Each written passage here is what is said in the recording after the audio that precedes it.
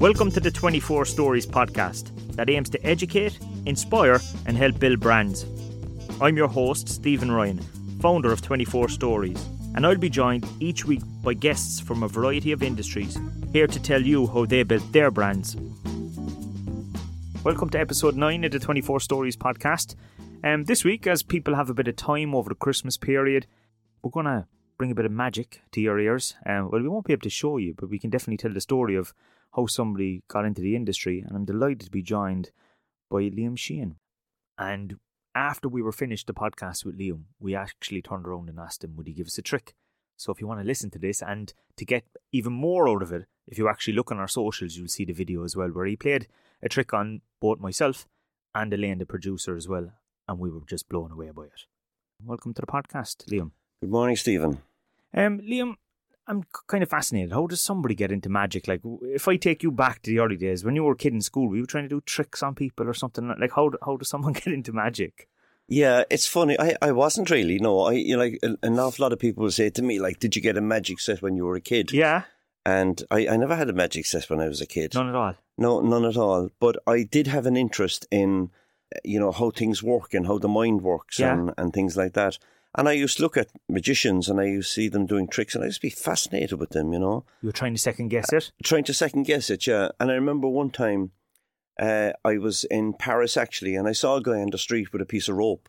Yeah. And he was doing a trick with a piece of rope. Yeah. And I was absolutely fascinated that he could actually make 1 or 3 little pieces of rope all into one rope. And I was fascinated with that. But following on from that, I had an interest in entertainment, or I had an interest in doing something that I didn't really know what I was going to be doing, to be honest with you. Yeah, so when you were in school, did you kind of participate in shows and stuff? Were you a bit of a showman, kind of? No, I tell you, my school days now were not the best for me because, I struggled all through school, all through primary school. Yeah. I went to Killoster Creasery and I struggled there. Yeah.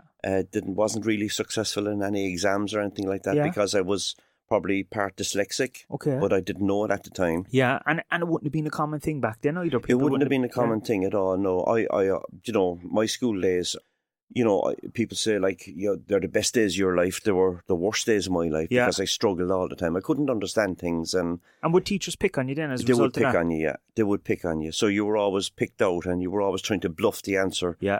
Or you were, we used to call it cogging at the time. Yeah, so you get some fella to do your exercise at night and you buy him a cigarette or something at the time, and then you went to school and the teacher would ask you, how did you get the answer? And you're in trouble straight away.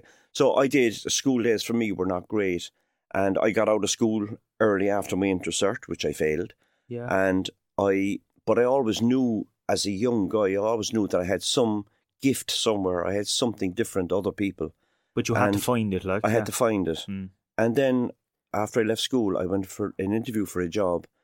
And it was a motor factory job on the Kinsale Road. Yeah. And I went into that interview and I had no qualifications as such. I was after failing my inter-cert. Yeah. And I met this man who was the managing director of the company, and I had an interview with him and I got on with him. Yeah. And I was called back for a second interview. Yeah.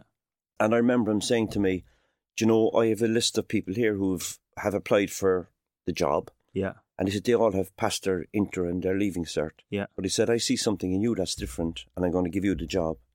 And I actually got that job. And from that time on, I felt that, I had something that was a big moment in your life, though. It was a huge moment. Robardo O'Mara was his name. He was an ex-teacher, an Irish-speaking ex-teacher. And that was a huge moment in my life, actually, because he saw something in me. And I went on to that company and I became assistant manager of that company at the time. And you developed skills in there then? You developed skills in there. Sales and stuff, or? In sales and stuff, yeah, in sales and stuff. But I always knew I had the ability to communicate with people. Yeah. Which was very important. And I say that to people today, which is, a lot of young guys today are kind of looking to know where they're going to go and, they check their education. But basically, I think a huge part of life is having a personality. You can be educated and you can have brains and you can be good at maths and all that. But if you haven't got a personality to go with it, you're really in trouble. Yeah. Do you know what I mean? And being able to communicate with people and work with people is so important in anybody's life, really, And how long did you stay in that position then? I was working there for years. I was working there for 6, 7, 8 years, I think, and I moved on. I was offered a job by another company. Then a customer used to come in, and this guy came to the counter one day and he said, would you like to come and work for me? Yeah. And I did. And I ended up working for that man for 10, 12 years. And another big endorsement. Big endorsement, So after years of kind of being called silly or whatever in school, now you had these two guys that had really kind of said, no, you have something special that... That's right, and would you come and work for me? And I did, and I became quite successful in that company as well. And that really worked out fine for me, at the time, But I always kind of knew that I had something I wanted to be with people, or, I didn't know whether I wanted to be an entertainer, but I always knew that I hadn't reached the skill that the place where I wanted to be. I hadn't reached that as such, And I worked there, and during I worked there for a while. Then I had this idea, this is the way my mind would work. Do you know what? I think I'd open up a bicycle shop.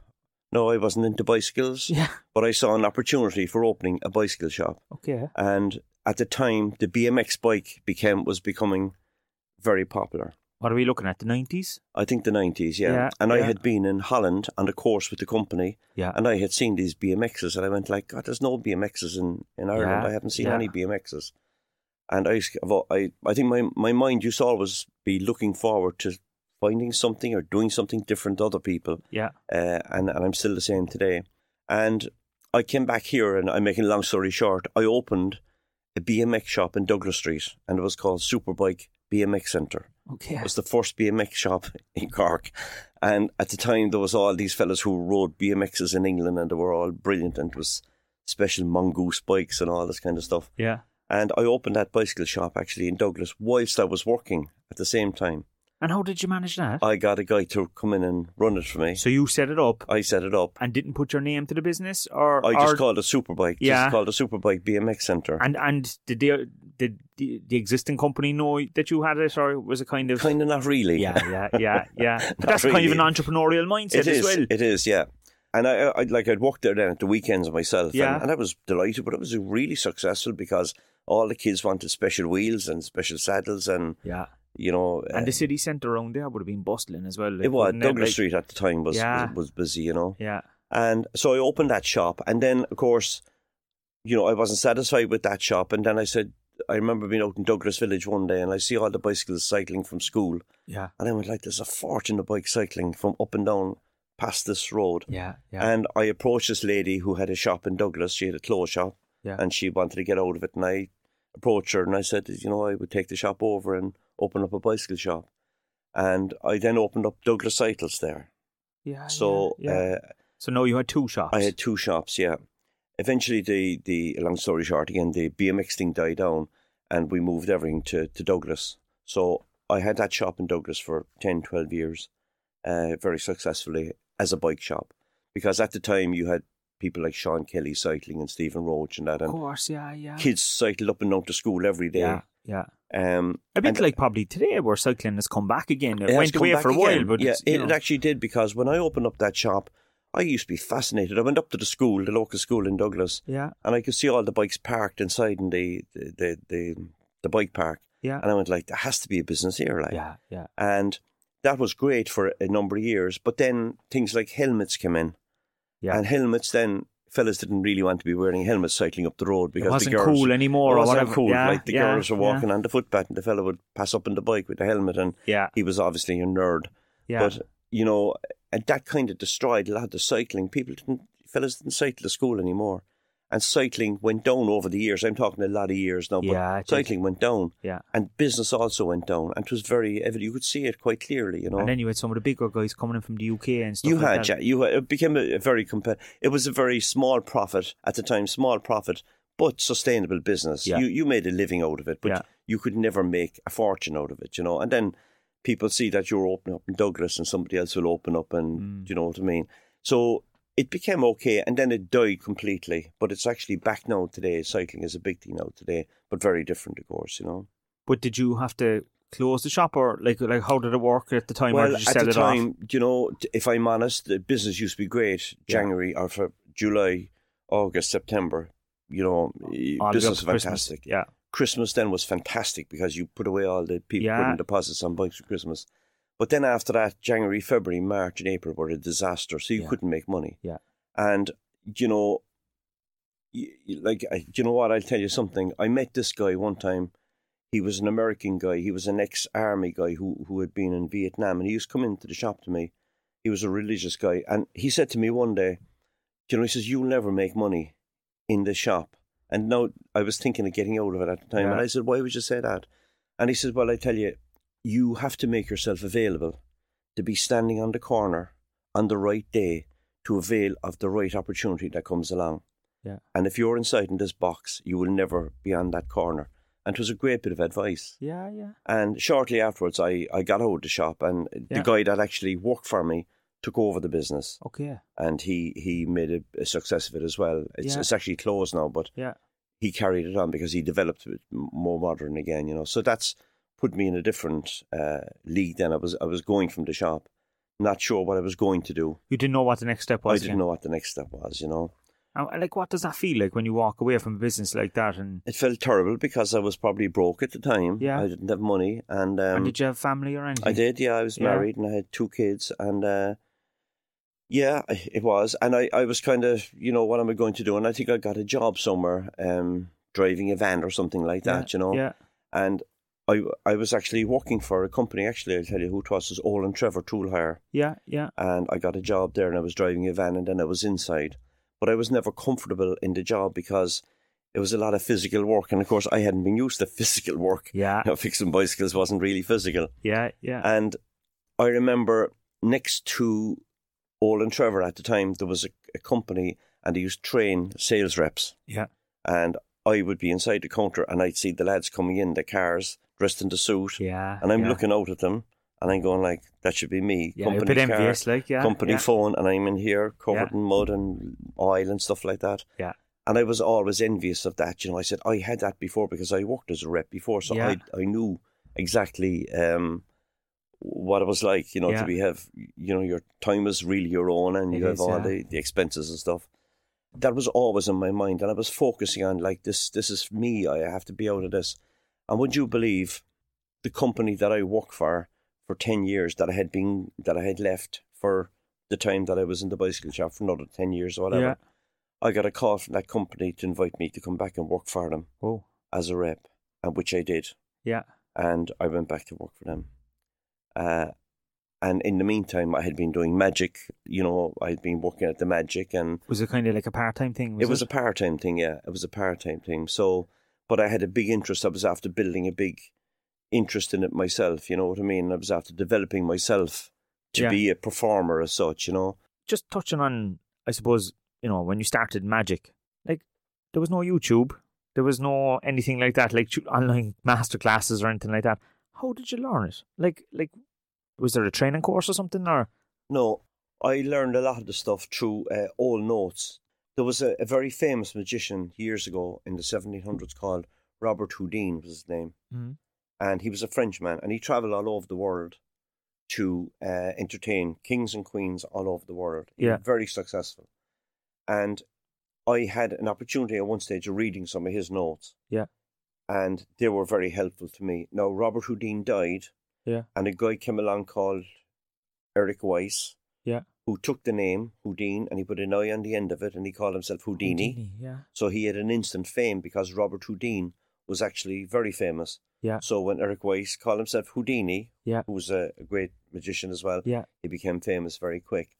But a lot of the stuff that, during World War One, soldiers were giving decks of cards because they were in the trenches. And there was some guys like practicing magic and stuff like that. And there was a guy called Cardini, and he's the only fella that could manipulate cards with gloves on him. Yeah. Nobody has ever repeated it today. Whoa. And he was, but so things like that. And it was always the old stuff that I looked at, Did you have to travel to get those books? No, I didn't. I was able to get them through a contact that I had in the UK, actually. They were just notes, And then I began to, you just begin to study and, how the cards operate and, how you can do bits and pieces like that. And did you practice on family? Like how? I did. I practiced an awful lot on family and they thought I was wasting my time and, You know, they were laughing at me like, "Geez, Dad, you're not thinking of becoming a magician. Like, come on, like, if it's a break." Yeah. You know what I mean? And everything was stupid. Yeah. Like, it's probably still stupid to them today, like, but everything was stupid, you know. But yeah, this is all about persevering again, knowing that I could do something, even though people say, that's not keep great. Trying, keep trying, yeah. When it came to the mentalism, then, you know, that's very niche. Like, it's very niche, and I'm not absolutely 100% sure what I have or what I do or how I do it, but I can do it. But did you have to do a course on it? No, I never did a course on anything, no. More notes or did... No, I just kind of concentrate in the mind. And Self-taught?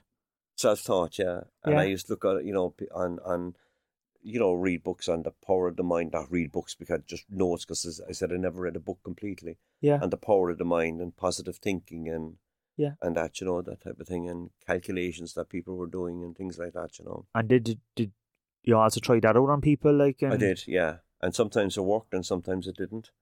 But what was it like when it didn't work? Oh, you just see, being a magician, you have to move on to the next thing. Oh, yeah. Yeah. You always, like, what did they say? A magician always has something up his sleeve. But, you know, I often say to this at gigs now, a magician, me personally, will never have anything up my sleeve. Proper magician will never use anything that's false. Like, you have to use real cards and read everything. Yeah. And never have anything up your sleeve, really. Never. And, I started to develop it more then, you know what I mean? So I had a big interest. You know, after a while, I said, you know, maybe I go looking for some work, and I might get some work from somebody. And I started to email people or, you know, send messages to people and stuff like that. Magician available, yeah, for events and all that. Yeah. And I'll tell you what, I was contacted by a company called Fusion. Yeah. They were Greg and Deirdre Canty. Yeah. And they gave me my very first job, and that job was to perform some magic down in the Killarney Golf Club. Yeah. For an event that was on down there. And of course that was fantastic for me, going to Killarney, going to the golf club, you know, you're really upmarket. Yeah. And I kind of started from that, and, you know, that went well, and, you know, it just develops then over the years, you know what I mean? And did you start putting on shows then as well, or was that kind of too big of a risk? Like, you know, like, you see magicians there and they turn up at theatres and they put on shows. Did you ever do anything like that? Yeah. No, I didn't, because I never started to do that. Like, I knew that, you know, one thing that I knew that I had was I had a personality. Yeah. And I was able to mingle with people, get on with people, and make people comfortable. Yeah. Do you know what I mean? It wasn't about, magic is not about showing off. Yeah. As I said, you know, before, there are some amazing magicians, fantastic magicians, but and they can do some amazing stuff, but you have to be able to communicate with people and make people comfortable. So my shows were really like a drinks reception that I would come in and mingle, and I'd walk up to somebody and I'd say, look, I'm a magician, I must do a trick for you, whatever, and I start doing this. And that's how I kind of started to do that. Kind of one-to-one, so into personal. One-to-one and one-to-groups and stuff like that, you know. Yeah.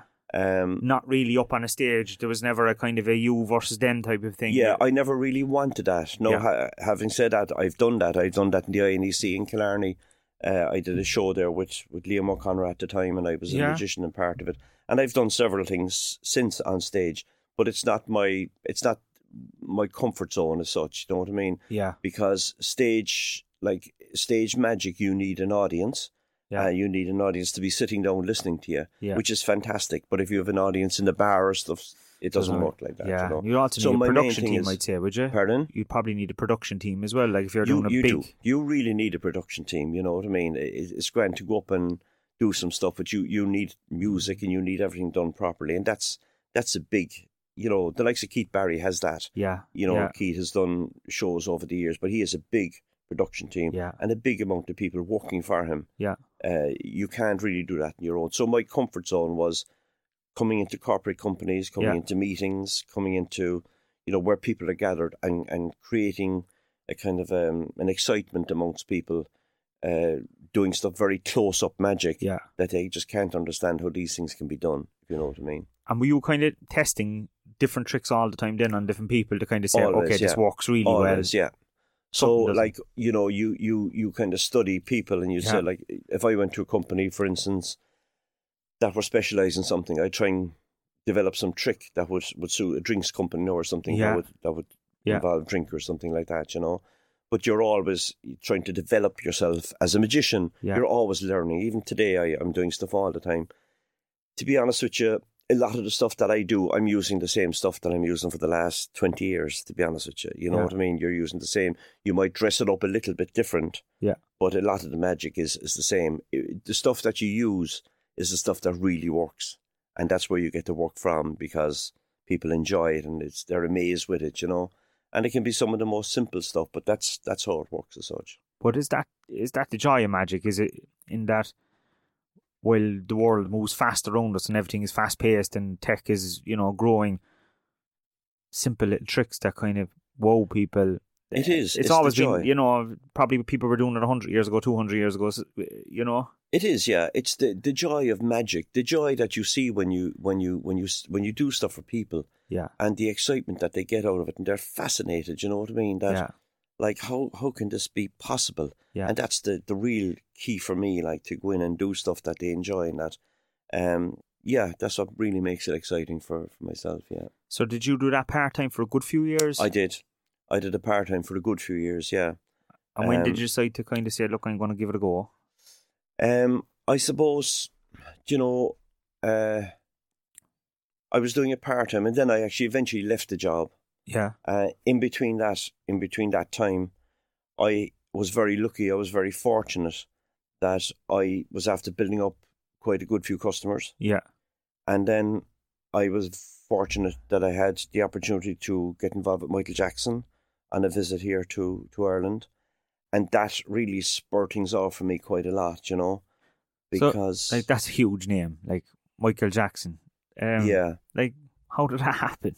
How it happened was that, like, I had been working as a magician, and he came here. At the time, I think he was after coming from Paris. I think he was hunted out of Paris. Was that the time he had the child over the balcony? That's right, that type of thing, wasn't it? Yeah, and he came here for 3 or 4 weeks or something, was it? He did. The paparazzi chased him out. Yeah. And he ended up here staying in Blackwater Castle in Castletown Road. Yeah. Prior to Michael coming to Blackwater Castle, I had been down in Blackwater Castle, and the guy that owns it, Patrick, who's a friend of mine, I was his best man. He got married below in the castle, and I was his best man. Yeah. And I had been down there, and like the story is really, my business card was on the table. Michael Jackson came down and booked the castle for a period of time. And on a Monday morning, I got a call from my friend to say, was I available tonight to do some magic?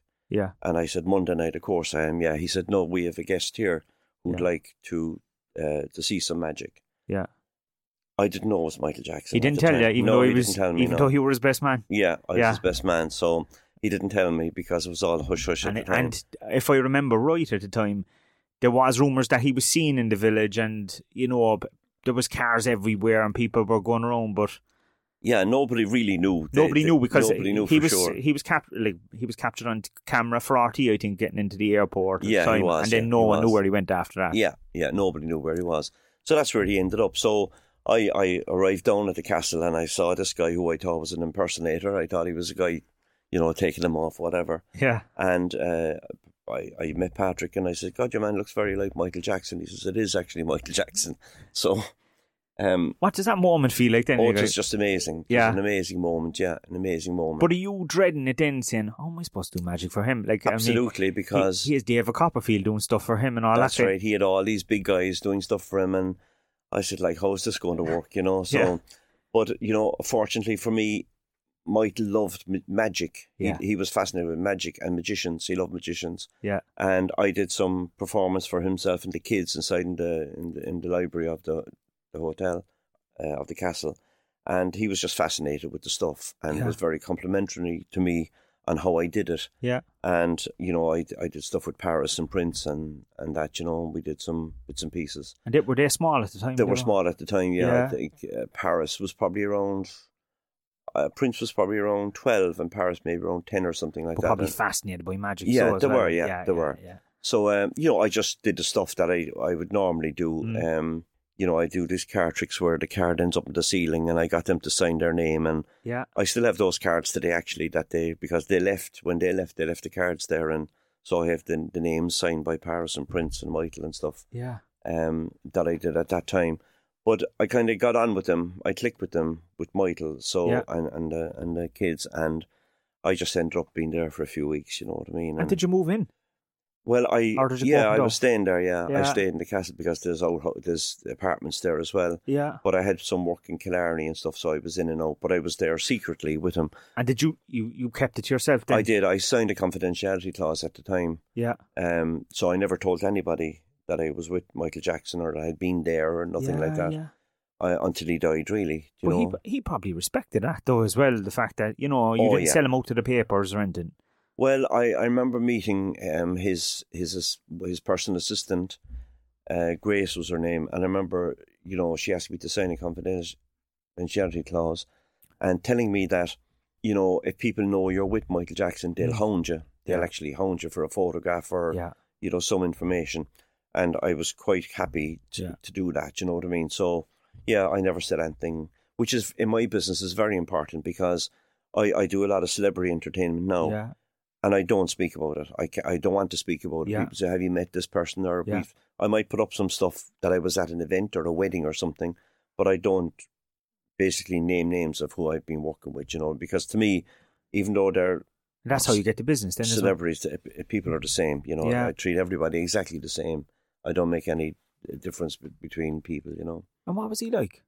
He was a lovely man, really. He was a lovely, quiet, gentle type of guy, He had a lovely family. The kids just adored him. Yeah. They really adored him. By and large, he enjoyed his time here. He enjoyed, the food that they prepared for him was the same food that they give anybody. He didn't demand anything, you know what I mean? Yeah. He loved things like porridge, apple pie, things like that, you know what I mean? And he was looking for a kind of wholesome life, maybe, was he? He was.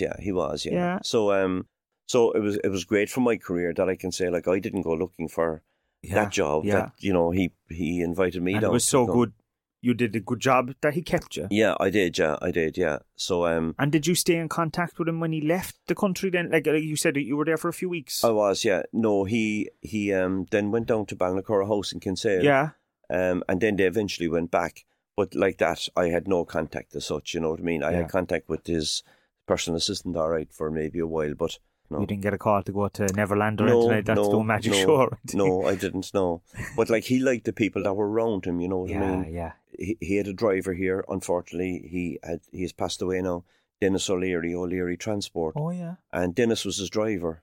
And he absolutely trusted Dennis 100% because Dennis was about 6'4". Yeah. He was a big man. Yeah. And he got on great with Michael, and the kids.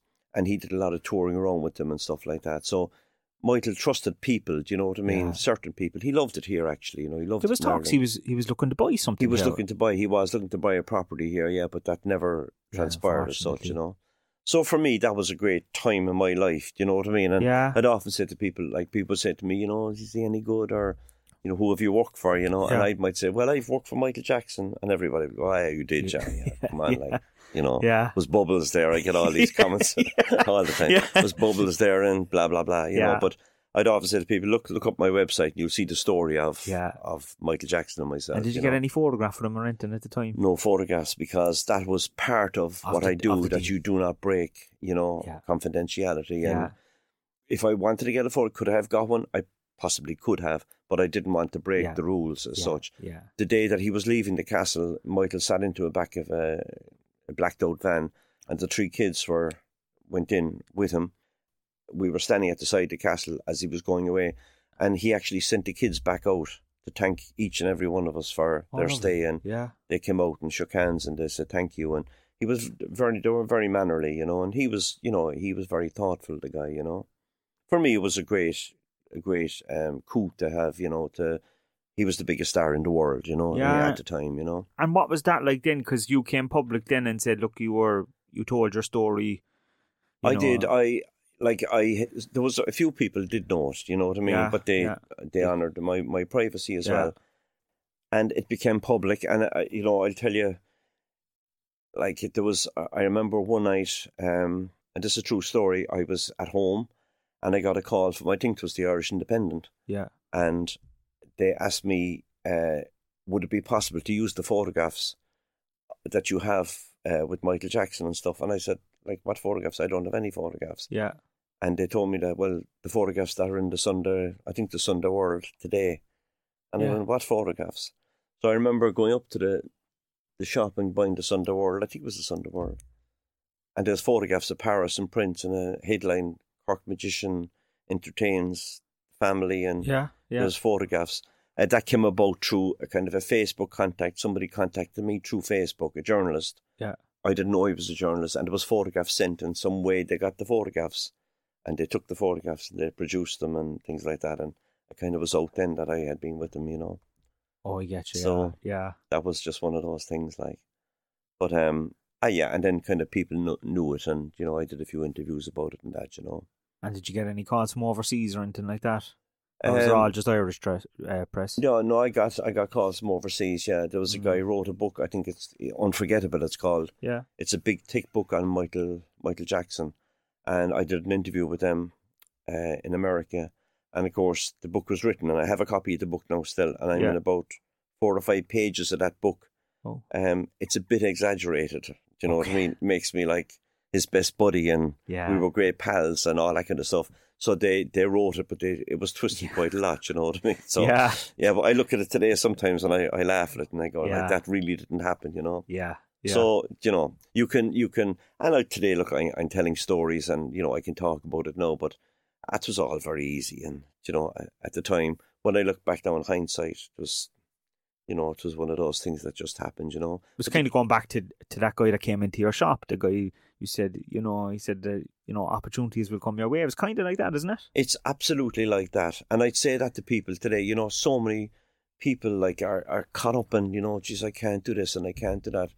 You know, the belief, because I'm a mentalist and because I'm, you know, I'm fascinated with the mind and how the mind works and how you can control your life by using your mind properly, you know, and it's not hard work, you know. Yeah. Because it's worked for me. And anything that I would ever speak about for myself has always come through events in my life, you know, tragedy, you know, success, whatever, all through events in my life. So I can talk about an awful lot of things because I've experienced them. Yeah. And I've got through them. People often say, how did you get through that period of your life? How did you get through that and come out the other side? You do, you know, you have to, you know, life changes so quick for everybody. But if you have a belief in yourself and if you use your mind properly, you can really overcome anything and you can be very successful, but you have to concentrate on it. So what's the difference as well then between being a magician and a mentalist? Like, so what's involved in being a mentalist? Well, what's involved in being a mentalist is that you're, a mentalist is about the mind, that you're studying people. Yeah. You're tricking the mind as such, you know. Magic is about doing sleight of hand or, you know, doing things with cards, or doing things with money and stuff like that, visual stuff.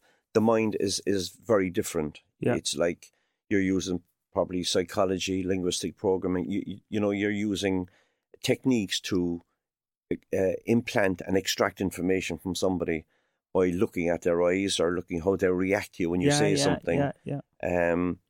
It's a study of that as such, you know what I mean? It's completely different. Because I am the way that I am, I find it a lot easier to do the mentalism stuff because I have some sort of an ability to read people very easy. Are you always analysing people? So are you kind of like looking, you know... You'd be analysing people, you would be analysing because it's a whole people thing, you know. I know where I can operate and I know where I can't operate. So if you walk into a room, can you kind of get a feel for... I'm kind of welcome here now, or I'm not. Do you know that kind? Oh, I can. Yeah? Oh my God, I can. Yeah, I can. And that's part of like it's even part of the whole magic thing. You know, some people love it, and some people absolutely don't want it at all. You know what I mean? Yeah. And there's I can tell you loads of stories about meeting people, and there's always some fella that doesn't want it, and he spoils it for everybody else that's around him and such. You know. Yeah. But you have to get over that. But you do begin to read people and. You know, it's just a study of people, really, as such, you know what I mean? And do you do that as part of corporate entertainment then? Like, I do, yeah, I do. That's part of my success, really, and what I do is that I do a lot of mentalism. Yeah. If you concentrate on the mind all the time and how it becomes very dark. Yes. So you need something. If you're an entertainer, you need to do that. Plus, you need to entertain. You need people to be happy all the time. so you have to entertain people or make them, be fascinated in what they've seen or what they've heard or something like that, And is that then kind of also connected to like hypnotising people, or did you ever get into that area? I'd have an interest in hypnosis. I would have a big interest in hypnosis, but I've never really got into the stage. Yes. Even though I studied it for a bit, but I've never really got into the stage hypnosis. But it's fantastic. Like hypnosis is a fantastic clinical hypnosis. Yes, to help people amazing. as well. Yeah. Oh, it's fantastic. You know what I mean? And it really does work. But you have like that. You have to leave your mind react to hypnosis that it works. Basically, hypnosis in the stage hypnosis is getting people to play along with you, really. Yes. Do you know what I mean? That's what you're doing. Nobody really goes into a coma or goes into sleep. Yeah. They're playing along with you. You're guiding them with your thoughts and with your how you build it up and all that kind of thing, So if you look at any hypnosis show, they'll call loads of people up on the stage. Yeah. But a lot of those people then will be sent back down, and you have to concentrate on the people that will work with you. And there's all these techniques and what you do and lift your hand. Oh, so you'll know which person is going to play. You do, yeah. You have to do that first. Yeah. It's called induction, really. So you're doing. That's why they bring a big crowd all the time, is it? Yeah, it is. Yeah. Because not everybody will do it. You know what I mean? But the whole psychological thing of magic and hypnosis and mentalism is that if you come up on a stage, really, you're up there and everybody's looking at you, so you're kind of going to work away. You know what I mean? You're going to have to be the entertainer as well. There are techniques that hypnotists use. There are special techniques that they use to, to coerce people to do things with them. But it's fascinating. Yeah, it is. But like when you're getting in someone's mind, then can you kind of, what is it? Subconsciously, you're putting a number into someone's mind. Or have you said it already and they just don't remember you saying it to them? That's right, yeah. Like if, for instance, like I would do something like I might say, I might have a card in my pocket in an envelope. Yeah. And then I might call out a deck of cards. I might say you have clubs, hearts, spades, diamonds. I would refer to all those cards, and as clubs are black, spades are black, diamonds are red, of course, aren't they? And hearts, and I draw the shape. Yeah. And then I might go like ace, 2, 3, 4, 5, and I play around with the numbers to start the king and down, whatever. And I said, no, I want you to focus on a card. Yeah. And that's kind of like it's how it happens. And I'm drawing lines and I'm doing things like that, you know what I mean? So it's tricking the mind as such, which is the end result is I pull the card out of my pocket and it's the card that they thought of, that type of thing, And do people ever say it like they feel clouded or something like that when you're talking to them? Not really, no. No? Not really. Yeah. It's, you know what, it's all like, it's always a happy job. So I have to go into, I can't go in bad form. I can't go with a big grumpy face. No, not when you're I go in and I'm smiling and I make sure everybody else smiles and that they enjoy it. You know what I mean? Yeah. And even the most skeptical of people, will enjoy it. And they can't understand it. How it's done. Yeah. And I give you a very good story. A few years ago up in UCC, actually, I was doing some show and I was asked to come over to this man. I think he was called Professor Moriarty. He would have been, I don't know, would you know, he would have been an ex-president of the UCC, college or something, yeah. And he was a mathematical professor. Yes. And I had this illusion, to call it the trick that fooled Einstein. It's to do with coins. Okay. And it's like a box of coins. Yeah. And he takes coins out of the box. Yeah. And I don't see what he takes out. He counts the value of it. Yeah. And I also take out a fist of coins. Yeah. And then I give him 3 predictions that I have the same amount of coins as him, and I'll have so many left over to make his total a certain amount of money. And I did that for him, and he was absolutely baffled. On how. And so this is a professor of mathematics, totally baffled on how it's done. I said, I will do it again. He said, no, that was luck, and we did it a few times, And I do these things with numbers. Yeah. We say calculation, think of a number, and I can do all these calculations. This is stuff that I've built up over the years. Yeah. So I'm up in UCC, and then I'm up on the podium, and I'm saying something about magic or something, or I give some sort of a speech. And the first thing that comes into my head is, if my mother could only see me now. I'm standing up here in UCC in front of all these professors with no intercert. Yeah. She spent her whole life asking me, what are you going to do, Liam? What are you going to do? Yeah. And here I'm up here and I'm getting paid for it. Yeah. So I said, I've come a long way. It's been successful. So I'd always say we made it this far anyway, so. And there's something magic in that, actually. The fact, there is, believe me, you know, I suppose I always wondered, what will I do? My mother, like, always struggled to know, what's he going to do, and how did you get on in school today? And yeah.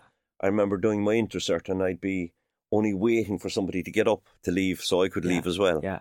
And I had no interest whatsoever in it. And she was always worried that, you know, I wouldn't get an apprenticeship or I wouldn't get something. Or solid job, solid job. My brother became an electrician. He was solid because he had a trade. And but I knew I was different. And I'm still very different to this day, believe me. Yeah. My whole attitude towards a lot of things is very different, you know. But I'd be very positive and with the mind and how you can use your mind to be very successful in this life, you know. Would it be a natural talent, kind of, like the mind was different to begin with, and as a result you couldn't concentrate in school? And I believe it is, yeah. I believe it's a natural talent, you know. I just have this thing that I can kind of click with people, I can get on with people, and, you know, a lot of guys don't talk, you know, a lot of fellas don't talk about problems and things like that. And I'd often say to me, and I did this before, like if anybody would like to talk on any subject about trouble or whatever, I have no problem discussing my life with them and how I got over the things that I got over. Because in my early married life, we had a daughter and we lost a daughter and that, and at a very young age. And, you know, to be taken from that position to a position of like, where am I going to go now? Because I've lost something precious in my life, you know. Yeah. How do you get over that? How do you get on from that in life, you know? And you do, really. It's not easy. But there's dark days, though, I'd say. There's very dark days after that, I'd imagine. There's extremely dark days, you know, extremely dark days. You do, but they say time is a great healer, and time is a great healer. Yeah. But, you know, it's always there, and to this day, like, you don't forget, you know what I mean? That's all part of your life. But I suppose for me, and the way I look at it is that even in business when things were bad, you know what I mean? Yeah. I'd often say to myself, you know, they're really not that bad. They were bad that time. If I go back to my trouble time, they were bad. Yeah. And I got over that. And I remember at one stage, somebody, even when my daughter was sick at the time, somebody saying to me, you know, if you need money to take her anywhere, like anything you want, you can, but it was too late.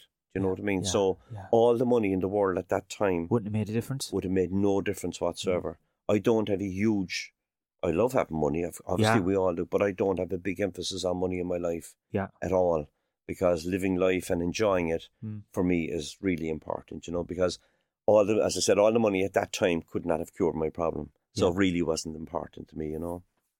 And you've probably seen that over the years as well. Like, with, you know, the happiest moments are probably have nothing to do with money, have they? Like, you know, they have nothing to do with money. No. Growing up, I've seen people like with, you know, I've been involved in motorbikes and people with new bikes, and I could never get a new bike and whatever, you know. But there's a big sense of achievement in buying, we say, a motorbike and getting it going and getting it, you know what I mean, and stuff like that. Yeah. And I still have that big interest in motorcycling today. Yeah. And would you still be involved in bikes? I do, and all that? I still ride motorbikes as a hobby. Yeah. I'm probably gone long on the tooth for it now, but I still ride off-road a bit. Yeah. And recently I've ridden a bike from Gibraltar back to Ireland, through Portugal and Spain, on my own, and had a great adventure. On your own? Yeah, a great adventure, and doing some of the trails, the trans-European trails. Yeah. That are mapped out on the maps, you know, that you can go off-road and stuff. Yeah, so... Would you not be nervous, no? When, no, not at all, no. Yeah. I'm so used to doing it. I used to race motorbikes before off-road, and I was in, you know, Africa, and I did some rallies in the desert and things like that, you know, so... An amazing kind of life and life experiences, and they're all probably help you as well when you're dealing corporate events and you're meeting different people from all parts of the world, and you're able to share a story with them. You can, and that's the thing about, you know, like where, you know, I often said, you know, like I remember sitting on the streets in Estepona, sitting down having a cup of coffee, and I looking at people walking up and down and saying to myself, how lucky am I to be sitting here? You know what I mean? Yeah. How come I ended up here? Like, and you know, I got here and I can enjoy it and stuff like that. But it really helps, you know, like, you know, for me, I walk into a room with 100, 200 people. Before I get in there, I am completely nervous. Yeah. How am I going to go in there and work. You know, you have this thing, like all entertainers do it before they go on stage. They're nervous, you know what I mean? Yeah. But the minute you start, you go in, you're creating an atmosphere, and, you know, you mingle with people then, and it's all great fun, and you're having a great time, and there's a great buzz from it that you leave that, and you have a great buzz from it as such, you know. So do you still get the buzz today? Even after doing it for years, 20 years, whatever? Yeah, absolutely. You know, last night I was in Hayfield Manor, and there was a company there, and it was lovely and private, you know, in the library in Hayfield Manor, and the reaction I got was fantastic. Yeah. And like I know then coming away that they're gone in for dinner now, and they're all saying, how did he do this and how did he do that? Yeah, there's a whole chat about it. The whole chat about it, yeah. So, that went very well. And then I'm on a high. Yeah. You know what I mean? After that, it's great, you know. And I get that all the time. But you would be nervous when you're, you know, and it's not that, you know, our trick's going to go wrong or whatever, because it doesn't really matter. You know, if you just have to, it's all about people, you know. You'd often get people say, I know exactly how you do that. Whereas some guy might say, geez, he knows that. But I tap him on the shoulder and say, that's between you and me now. We'll leave that off. Leave that off. Yeah. And how do you promote yourself? I promote myself. I have a website. Yeah. Do you know what? I suppose, Stephen, I promote myself through the work that I do, really. Yeah. Do you know what I mean? I'll never be out of a job. Yeah. If I do a job somewhere, I always get a job out of it. You know what I mean? People want to be entertained. Yeah. We've had quite a long COVID. Yeah. Which nothing was happening. There was no corporate events. There was no weddings. There was, you know, like, you must have dried up for about a year or so, did you? It did, yeah. It was very bad because the stuff that I would do, obviously I'm mingling with people. It's all very close up, you know. Yeah. So that all completely disappeared. Yeah. So I had plenty of time for riding the motorbike and playing with the, you know, doing this and that, or fixing this or fixing something, or just enjoy the different side of your life instead. Yeah, that was a very quiet time. So now it's all back. And people, you can see, you know, people are out and, you know, they're wearing the black tie and they're having black tie events. Yeah. And so you're probably in high in demand at the moment because those type of events are back. Yeah, those events are back, yeah. And like I have a lot of customers and that. And, you know, to be honest with you, I don't really go looking for work. You know what I mean? It's just, you kind of, your reputation will get you some work, you know. And is it still a full-time gig for you? It is, yeah. It is. And will you continue that way? Do you plan on easing off at any stage, or just say? I don't, because you know, as I said, I kind of do things that I want to do now. You know what I mean? I don't want to be. I don't do children's magic, or I don't do I don't do pubs, and I don't do a lot of stuff I don't do. You know, so I'm lucky enough to be able to choose what I want to do, and I will continue on doing that, because for me it's, you know, it keeps you, you know, it keeps the brain going, keeps the mind going, but you're meeting people all the time, new people all the time, and. You know, you like, I meet a huge amount of people. Like, people come up to me and say, I met you at this, and sure, I could be, you know, working for 200 people. I never remember. You never remember, who it was anyway. You know? So, I'll keep doing it, because it's very rewarding. Yeah. Personally, it's very rewarding. It's satisfying. And do business people ever ask you for advice in terms of how to focus? Because that's something that's in their life all the time, where they have a goal. They do, yeah. They do.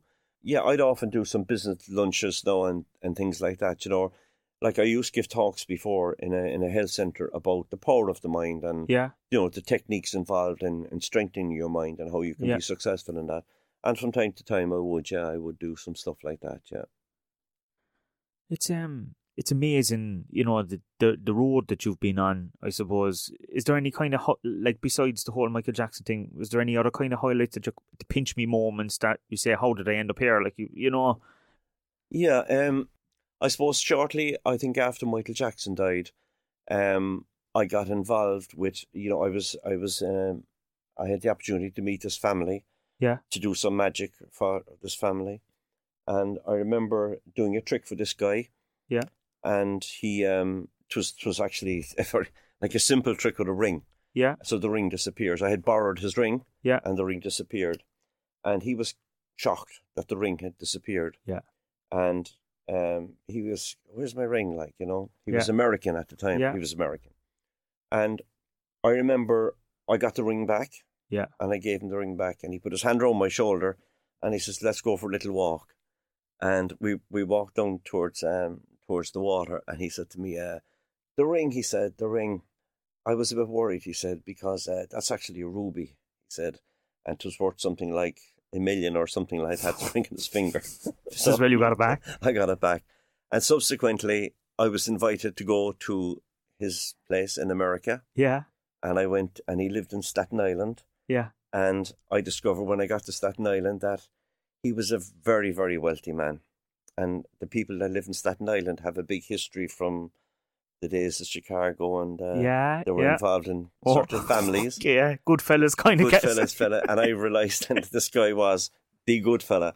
Oh. Yeah, and so I ended up inside in his house, invited over for dinner, and went to the States, and he was like, you know, it was a whole family thing, you know. They were all in little businesses everywhere, but they had every type of car you could think of. The house was just a mansion. They had everything, and I remember him showing me around the house and looking at all these paintings and the bathroom and whatever. And then I think his relation told me, "Well, you think this house is big?" He said, "But if you saw his house in Sicily now, it's twice as big, and he has twice the amount of cars." So, but I built up a relationship with him, and I went over a couple of times, you know. Yeah. But no, these are all come from the old family thing. They were all modern and probably all legit-ish. To be legit-ish, but those type of things, you know. So you meet so many people, like, and I'm still in contact with them today, you know what I mean? And they would have, people would have known their history because of the people who they were, the family members down through the years. They'd be on all YouTube and films made about them and all that kind of stuff, you know.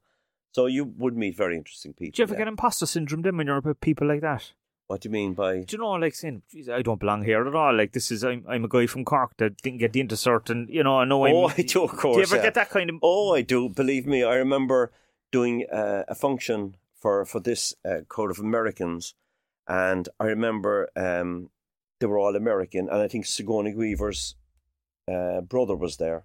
Yeah. And I did this function, and they invited me to join them for the meal, and I normally don't sit for a meal when I'm working. I would never have a meal, but he insisted that I sit in the meal. So I sat at the top of the table. Yeah. The boss man was at the end of the table, and all these guys were sitting left and right. Yeah. You know, of the table, and they started to introduce themselves to me, and they're like, one fellow was like head of an airline, and this fellow was this, and they were all making millions. They were making billions like every year. Yeah. And I'm sitting here on the top of the table saying to myself exactly what you said.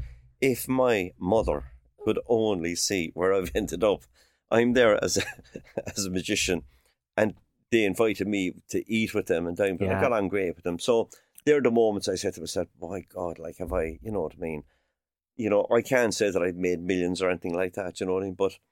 But you've had phenomenal memories, I'd say. I have great memories, yeah. And I miss some fantastic people, you know. Yeah. And I still to this day, every time I do an event, I meet some really fantastic people. And I love people, and I love meeting, you know, even the guys that would be giving you a hard time doing magic. They're grand as well, you know what I mean? And are most people the same, Liam? Like, it doesn't matter if they're, you know, multi-millionaires or, you know... It doesn't matter. The ordinary guy in the street. It doesn't matter whatsoever. It doesn't really matter at all, you know? And that's why I might have said to you earlier on, I'd never be in awe of anybody like that I'd meet. You know, I've met some famous golfers now, and I work in Hogshead and Waterville, and where, you know... Would they bring you down for when the PGA players are over and stuff like that? And they're all multi-millionaires, you know what I mean? Most of these places are billionaires, but they're just people, you know? And I find also that, you know, I suppose when I was growing up, I'd look at somebody like that would have an important job, and I'd say, God, they're important, you can't talk to them. But, you know, doing what I'm doing now, because I must approach people. So no matter who you are, I just can't stand back. My job is to approach and say, hi, how are you? I must do a trick, or I must show you something. And I found that people, no matter what level they're at, they're fantastic. Yeah. They're amazing. Yeah. And sometimes the most famous people are fantastic. You know what I mean? Yeah. The people that try to be famous, maybe in this country or whatever, maybe they're not the best to be working with, but you know, like most people that are successful or are very wealthy, they're fantastic. People love to be entertained. Yeah. They just love to be entertained. They love to see something different. And I'm fortunate that I can offer something different to most other people, if you know what I mean. Yeah. Liam, we finish up the podcast with 3 questions on every episode. And the first one is we ask, I suppose, what tips would you give a small business? So I'm thinking in particular now, there's a lot of people... what would you say? They're corporate entertainment, or maybe they're even in the entertainment business themselves or whatever. What tip would you give them to grow? I suppose the tip that I would give anybody is that to concentrate on the abilities and the qualities that you have. Yeah. Not to be looking at what other people are doing. Yeah. You know what I mean? Not to be, I want to be trained like him or try to be like him. And to really concentrate on that and develop your own skills, no matter how big or small they are. Yeah. You know, like I'd often say to people, especially in the magic business, you can't be like Paul Daniels. Paul Daniels has his own unique. Yeah. You can't be the next Keith Barry in Ireland because he's created that for himself. Yeah. You can't be, you know, Lance Burton or whatever because you can only be yourself and develop yourself, and you will become successful. You will build the people around you, and your success will only limit. You'll be limited to what you can do, but you will never. Things have been done by magicians and performers and stuff like that can never be repeated really again, you know. And what tip would you give an individual in particular? I'm thinking somebody that maybe struggles in school, maybe even or struggles at, you know, don't like the job that they're in. I'm thinking back to you, you know, you were never really, I suppose, happy in what you were doing, going back to the tool hire business and stuff like that. What tip would you give someone? What tip? I suppose, you know, like to maybe sit back and have a think about, like, and you have to try and relate, they have to try and relate to themselves that there is an awful lot, no matter what individual it is, there are so many positivities in your life. You have so many skills, hidden skills. Nobody is stupid. Nobody's a dummy. Yeah. You know what I mean? I would have thought when I was going to school, I couldn't understand. Yeah. Like things like algebra. Yeah. Like, what was that all about? Yeah. Latin. I could never understand it. Never. Yeah. But you have abilities yourself. You know, nobody is stupid. No matter where you come from, you have some sort of an ability, whether that's to become an electrician or to become, you have the ability to do something, but don't ever lose focus on your own ability. Because you even said at the start, you always felt that there was something inside you that you were there to kind of entertain or... I did. I always believed it. And you know something, even now, even like after all these years, I still think that I still have more to do. There's still something else there that's going to attract me to do something more, you know what I mean? Yeah. What that is, I really don't know at the moment, but you must believe in yourself that you can do something no matter what it is, you know?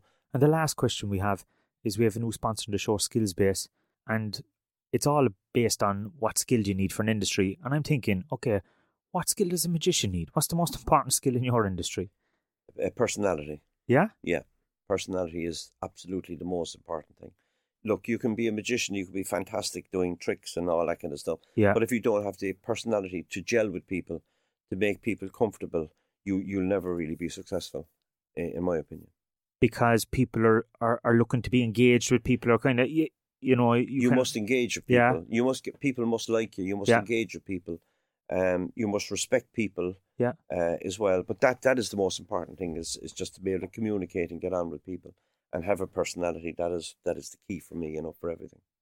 And to sum up your personality, what would that be? Like if someone was to describe you, what do you think they'd say? I think people would say, you know, that I'm very personable. Yeah. I'm very friendly. Yeah. And I'm very easy to get on with. You know, it's very easy, and I fit in anywhere. I don't limit my time. If I go to an event or a gig and people say, how long are you working for? I say, don't worry about the time. If I'm here an hour, 2 hours or 3 hours, you know, I just do the job to make sure everybody is happy. Yeah. And when I leave that job, I'm happy myself that I did a good job, you know what I mean? For me, it's not about, you know, I'll charge so much per hour, and then if I have to stay 10 minutes later, I just don't do that at all. You know what I mean? I just do the event. And because in our business, like people would say, we'd book you from 7 to 8 or 8 to 9. Yeah. I could be there at 5 to 9. There's nobody there. Yeah. So I'm not going to look at my and say, sorry, no, lads, I'm going, or you have to pay me double. Yeah. That's it. That's part of it. You take the good with the bad. Liam, it's been a fascinating story. Thank you, Stephen.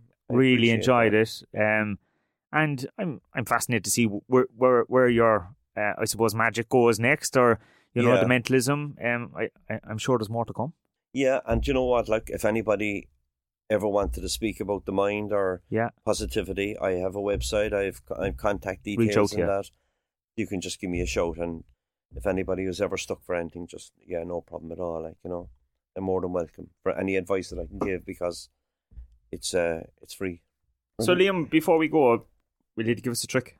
I'll give you a trick with a deck of cards, okay? This is kind of a mentalist trick and a magic trick at the same time.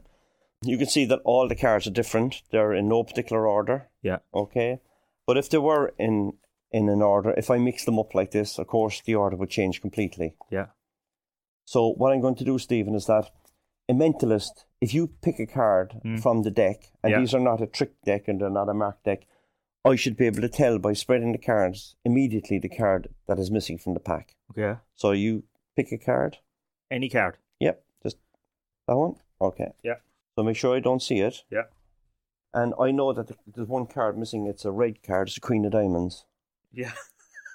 That's missing, isn't it? Yeah. Okay, but that could be a fluke. So put it back again. Okay. And you can cut the cards just to make sure that they're not in any particular order. Just take a bunch. I take them. Okay. Yeah. And we'll just mix them up like this, so they're all completely mixed. Yeah. Now you can pick another card. That one. Yeah. Fantastic. That's the 5 of Hearts, I think. It is. You picked. Yeah. Fantastic. So that's a mentalism side. So you can see that all the cards are completely different. Okay. Will we play for money now? So I'm going to try a little something different with you. We're going to find some cards in the pack. So we're going to find the kings because that's the highest card, okay? Yeah, yeah. So we'll give them a little mix like this, and hopefully that card should be a king. Absolutely. So this is elimination. There's also 2 kings which are black. There's spades and clubs. Which one would you like to pick? Clubs. Clubs, so we eliminate the clubs, okay? And would you spell the king of spades letter by letter? K-I-N-G. I-N-G-O-F. O-F, yeah. S-P-A-D-E-S. King of spades, fantastic. Now there's one red card king left, which is the king of hearts. Yeah. So would you spell that? K-I-N-G-O-F-H-E-R-T-S. King of hearts. Okay, fantastic. And what's the most common unlucky number? 13. 13. So would you count 13? 1, 2, 3, 4, 5, 6, 7, 8, 9, 10, 11, 12, 13. 13, which is the king of clubs. So you found all the kings. So we're going to deal them out. We're going to put the kings out on the table. And know that this deck is completely mixed up. And we'll see, can we get the kings? That's the second king. So we have the kings turned up, okay? All the kings are turned up. And we put them all together. We'll put them together like this. So we have the kings like this here. King of diamonds, king of spades, and king of hearts, okay? But somebody said to me the other night, but where are the queens?